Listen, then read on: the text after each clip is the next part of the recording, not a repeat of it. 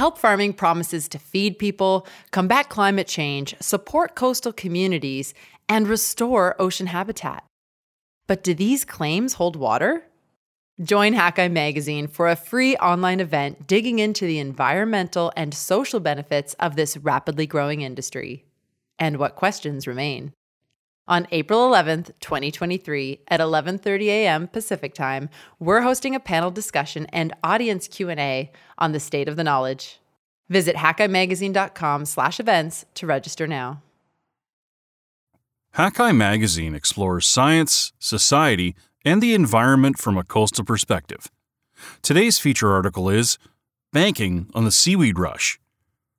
Seaweed farmers promise to feed us, combat climate change, support coastal communities, provide wildlife habitat, and more. Can seaweed do it all? Written by Nicola Jones and narrated by Adam Dubois.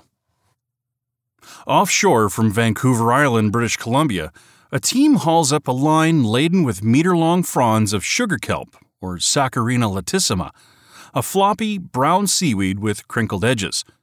The harvest from Cascadia Seaweed, a kelp farming company founded in 2019, has over the years made its way into a seaweed-enriched sea spice condiment mix and a host of trial snack products, including protein puffs and tortilla chips. Now the company is focused on processing its seaweed into animal feed and soil additives, anything that will help kelp make the world a better place. Seaweed farming has a long history in Asia, and now it is spreading around the globe. Over the past 30 years, according to the Food and Agriculture Organization of the United Nations, or FAO, world production of seaweed has boomed more than six-fold to over 35 million tons, with emerging markets in the Americas, particularly the Pacific Northwest, Alaska, and Maine, Europe, and Africa. The most recent numbers, tallied from 2019, show that North America produces some 23,000 tons of wet seaweed, referred to as wet tons by the industry, per year. Cascadia claims to be the largest cultivator in Canada, with a production of 50 wet tons in 2022, and aims to become the largest in North America with a projected harvest of 200 wet tons this spring and plans for expansion. Farms, small and large, are popping up fast. While hard numbers are difficult to come by, Alaska, Maine, France, and Norway have all reportedly more than doubled their seaweed production since 2018, with each region now cranking out hundreds of tons per year. Many see this expansion as a good news story. The Safe Seaweed Coalition, an umbrella research and industry group founded to promote safe expansion of the industry, says humanity could and should be harvesting 15 times more seaweed by 2050. Coalition member Vincent Dumazel works as the food program director at the Lloyd's Register Foundation and is a senior advisor on oceans to a United Nations program working toward corporate sustainability. Dumazel talks about a seaweed revolution he feels is necessary to feed the growing global population, a transformation of food systems as dramatic as the ancient shift to land-based agriculture. In the ocean, we are still hunter-gatherers, he bemoans. A Seaweed Manifesto, edited by Dumazel and published in 2020, is an urgent call for that to change. The Safe Seaweed Coalition estimates that seaweed, high in much-needed protein and nutrients, could add 10% to the world's present supply of food using just 0.03% of the ocean surface. One recent study concluded that substituting 10% of human food with seaweed by 2050 could also spare 110 million hectares of land for purposes other than agriculture, like staying wild. That's about 2% of all the land used for agriculture today, or an area the size of Bolivia. Advocates like Dumazel cast seaweed as the savior of many social and environmental woes. The industry requires no freshwater, pesticides, or fertilizers, they note. It doesn't take up any land and can overlap with other uses of the ocean like offshore wind farms. Its low-tech operation can help to alleviate poverty and provide jobs for women in the developing world, and some companies, including Cascadia, are collaborating with indigenous communities. Seaweed creates a rich habitat for sea life, soaks up CO2, counteracts acidification, and absorbs runoff nutrients. Seaweed farming logically should do more of the same, although firm evidence quantifying how farms specifically help with such things, including sequestering carbon long-term to tackle climate change, is still thin on the ground. Many large environmental organizations, including the World Wildlife Fund, Oceans 2050, spearheaded by Alexandre Cousteau, granddaughter of Jacques-Yves Cousteau, and the Nature Conservancy, have come out in support of the idea of expanding seaweed farming to help the oceans, the planet, and people. The Intergovernmental Panel on Climate Change's 2019 Special Report on the Oceans concluded that coastal ecosystems like mangroves can reduce the risks and impacts of climate change, and for that reason, seaweed aquaculture warrants further research attention. But the industrial boom also makes many wary. Past rapid expansions in aquaculture have not been rosy. Fish farms have spread disease. Shrimp aquaculture has plowed down mangroves to make room for farms. Will industrial-scale seaweed farms, some wonder, also bring hazards like imported diseases or unwanted ecosystem changes? Or see big business grabbing leases to large swaths of the ocean? One study of seaweeds farming's expansion in Europe, for example, concluded that while small-scale projects seem low risk, more work is needed to be sure that the risks of large-scale cultivation are balanced against the benefits. Safe Seaweed Coalition member and biosecurity expert Elizabeth Cottier-Cook, who works at the Scottish Association for Marine Science, notes that while some regulations exist regarding which seaweed species can be grown where, in many places it's a free-for-all. You can do what you want, really. That makes some observers nervous. What if many of the concerns of land-based farming just get transferred to the ocean? We don't have an adequate regulatory framework in Maine to protect us from very large-scale experiments by very well-funded actors, says Severin von Scharner-Fleming, a wild seaweed harvester and organic farming advocate with the North American group Seaweed Commons. Meanwhile, she says, there's a lot of money and rhetoric from companies that large-scale projects will absorb carbon and produce copious food without any negative impacts. It sounds a lot like the sunny, optimistic projections from conventional agriculture that those of us in organic ag have spent our lives trying to confront, she says. That over-rosy outlook is uncomfortable. Seaweed beds are a lush and important part of coastal ecosystems worldwide, with more than 10,000 types of green, brown, and red algae now cataloged. Despite the name weed, they are algae, not plants, without true roots or leaves. They typically grow from a holdfast on rocks in shallow waters and float up toward the surface. Some grow quickly. Giant kelp, a common brown seaweed, can grow up to 30 centimeters or more a day in favorable conditions, rapidly blooming into dense underwater forests. Some are perennial, surviving years. Others are annual, wiped away by each winter's storms. The notion of harvesting seaweed for food has an extremely long history. Researchers have proposed that high-nutrient seaweeds may have supercharged the evolution of the hominin brain millions of years ago. Traces of seaweed meals were found in Chile in one of the earliest known habitations in the Americas, dating back 14,000 years. Seaweeds can be eaten raw or dried, boiled in soups, or wrapped around sushi. They are fed to abalone, used in fertilizers, and added to cattle feed. Extracts from some red algae have been found to dramatically reduce methane in cow burps, helping to reduce the climate footprint of ranching. Seaweed extracts, agar and carrageenan, are used as gelling agents or stabilizers in everything from ice cream to toothpaste. Seaweeds are a potentially useful ingredient for everything from bioplastics to biofuels to concrete. According to FAO, back in 1969, the world used some 2.2 million tons of seaweed, and only half of that was grown on purpose. The other half came from wild harvest. People would simply go out and chop off fronds. Wild harvest has stayed steady at around 1.1 million tons per year, but cultivation has boomed to 34.7 million tons in 2019. Today, seaweed makes up nearly 30% of the wet weight of all seafood produced by aquaculture globally. About half of cultivated seaweed is red algae and about half is brown. Of the brown, most is kelp. In some places, the scope of seaweed farming is epic. In Indonesia, seaweed farms account for 40% of the national fisheries output and employ about 1 million people. With Asia still accounting for 97% of seaweed production as of 2019, the scope for growth elsewhere is huge. For now, the Americas contribute just 1.4% to global seaweed production. Europe, just 0.8%. This is the market hole that companies like Cascadia Seaweed are hoping to fill. Cascadia's farming process is simple. Sugar kelp trimmings are taken from local wild plants in the autumn, and their spores are spread onto twine wrapped around pipes in a nursery composed of a couple of tanks and adapted shipping containers. After about a month, when the baby plants are still smaller than a pinky fingernail, they are transported out to ocean farms, where the twine is rewrapped around long lines anchored a few meters below the surface.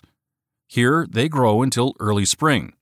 By March or April, several meter-long fronds are ready for harvest. The company leaves about 10% of their seaweed out in the water as a habitat service and to provide source material for the next year's crop. One of the possible arguments for expanding kelp farming is that it would benefit the ecosystem by, say, restoring lost biodiversity or creating habitat for fish. Support for this idea is more nuanced than it might seem. Claudia Cook says she just helped complete a survey of more than 20 experts and nearly 300 research papers to find hard evidence of wider ecosystem-scale benefits of seaweed farming, and there's not much out there, she says. There are lots of claims being made at the moment, but not a lot to back them up. The European Union, she says, is now trying to plug those gaps with research funding. A 2016 survey of kelp forests concluded they're declining globally at around 1.8% per year, but it's patchy, with some spots improving and others facing extreme declines. One of the most dramatic examples is in Northern California, where warming waters overlapped with a disease that struck predatory sea stars, letting urchins run rampant and devour 95% of kelp forests. The spots facing declines aren't necessarily places where farms will fare well. Much of California, for example, with its relatively open and wild coast, is too rough for easy farming. In British Columbia, the wild kelp beds are relatively healthy, though they vary from spot to spot. I'm happy to report that kelp in BC is doing actually quite well, says Anne Solomon, a Simon Fraser University marine ecologist who studies kelp. This implies that farms aren't exactly needed to repair the ecosystem in British Columbia, though there might be bare patches that would benefit from kelp. Ecosystem impacts can be complicated. A dense kelp forest, say in a spot where one did not previously exist, can affect the light and nutrients in the surrounding water, not necessarily for the better. Kelp could, in theory, shade out other organisms below, for example. Intentionally growing huge quantities of seaweed in a massive global scale-up could have far-reaching negative impacts on ocean chemistry and the food chain. And growing large quantities of a single crop could raise the specter of monoculture problems. On land, monocultures pursued for high profit margins have notoriously proven problematic for biodiversity and resistance against extreme weather or disease. One of the most intuitive concerns about seaweed farming revolves around the risks presented by foreign imports. In Hawaii, for example, an Asian red seaweed was brought in for aquaculture in the 1970s. It has since spread several kilometers from where it was introduced, with escapees smothering some coral reefs. Likewise, in the Philippines, says Dumazel, the use of foreign farm spores, called seed by the industry, drove down local seaweeds. They did everything we would not do today, says Dumazel. They took a seaweed that was not native and grew it as fast as they could. Cascadia Seaweed's chairman, Bill Collins, says there aren't yet any explicit rules in British Columbia about where exactly seed needs to come from. Out of an abundance of caution, Cascadia is currently limiting itself to parent algae found within 50 kilometers of its farm. More research is needed to see if that's necessary, Collins says. University of Wisconsin-Milwaukee biologist Felipe Alberto, who studies seaweed genetics, agrees. There are still a lot of unknowns. We know much more about any other crop, he says. His work is helping to scope out the genetic diversity of seaweeds in different regions, including Puget Sound, Washington, and to see if bringing in other genetic variants would be bad, disrupting local adaptations, or good, enriching the local genetics. Another option he's exploring is to naturally select sterile algae for propagation so they cannot interfere with local wild seaweeds. We have a funded project to show we can do this for giant kelp as a proof of principle, Alberto says. Disease is also a concern. According to the United Nations University and Scottish Association for Marine Science Policy Brief, in the Philippines, a bacterial infection called ice has whitened and stunted seaweed crops dramatically. Farmers there saw a 15% loss in one species from 2011 to 2013, representing 268,000 tons of seaweed. It isn't clear where the infection came from, nor why it has taken hold, but the incident has fueled concerns that farms might cause new diseases to sprout or spread. On the plus side, seaweeds can soak up nutrients. One recent study of 2 kelp farms in Alaska, for example, showed that algae could usefully pull excess nitrogen from the water. In theory, this could help to prevent harmful algal blooms. But some seaweed farms are thought to have had the opposite effect too, by spurring the growth of nuisance algae. In China, for example, when the area of red seaweed farms doubled from 2007 to 2008, the Yellow Sea also saw the start of green tide invasions of harmful Ulva prolifera seaweed, which grows in the bamboo rafts and rope nets used on the seaweed farms. While scientists are still pinning down if and how kelp farming might be a climate change champion, the case is further complicated by the fact that climate change itself could throw a wrench into the growing industry. Kelp is relatively sensitive to temperature. In Australia, a marine heat wave in 2010 to 2011 devastated kelp forests. In 2012, giant kelp forests in that country's southeast became the first endangered marine community listed under the Australian government's Biodiversity Conservation Act. In British Columbia, encrusting animals called bryozoans have been whitening kelps in warm water years, an effect researchers started noticing in 2015. Can the industry survive if warming waters bring ever more and ever longer disease outbreaks? The kelp aquaculture industry does very much need to be and are concerned about bryozoans, says Solomon. Overall, most biologists and industry specialists alike agree that seaweed farming can be done well and presents a far lower ecological risk than most other industrial or agricultural activities. But it does need to be well studied and well regulated, and it's unclear whether that's always happening. The Pew Charitable Trusts has highlighted the red tape and bureaucratic difficulties of aquaculture in the United States.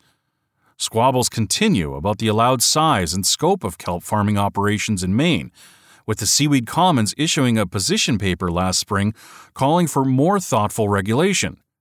In British Columbia, the regulation framework is still evolving.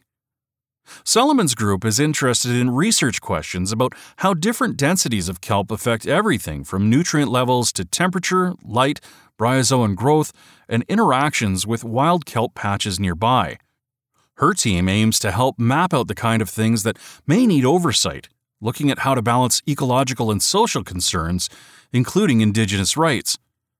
In general, says Solomon, small is beautiful when it comes to kelp farming. I worry about the scale at which people are imagining this might need to be done for it to be profitable, says Solomon. I think at a small, artisanal scale, where the objectives are to support local communities, local industries, local sovereignty, it can be a good thing locally. But as soon as it's commercialized at an industrial scale, I think there can be ecological and important social costs. In particular, she says, the Indigenous communities along the coast whose waters people are interested in farming need to be a part of the decision-making. Everyone agrees that there are problems to avoid. We made a big mistake with monoculture on land. Let's not make the same mistakes in the ocean, says Dumazel. I want my kids to be part of the generation that feeds the world while tackling climate change. We need to do things in a better way, but we need to do things. Leaving things as they are isn't an option.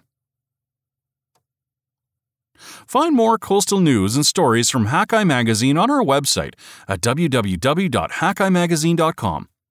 All of our feature stories are part of the Hackeye Magazine Audio Edition podcast, which you can subscribe to through your favorite podcast app. If you've enjoyed this podcast, feel free to share it with your friends. And don't forget to like, comment, and follow us on Facebook and Twitter.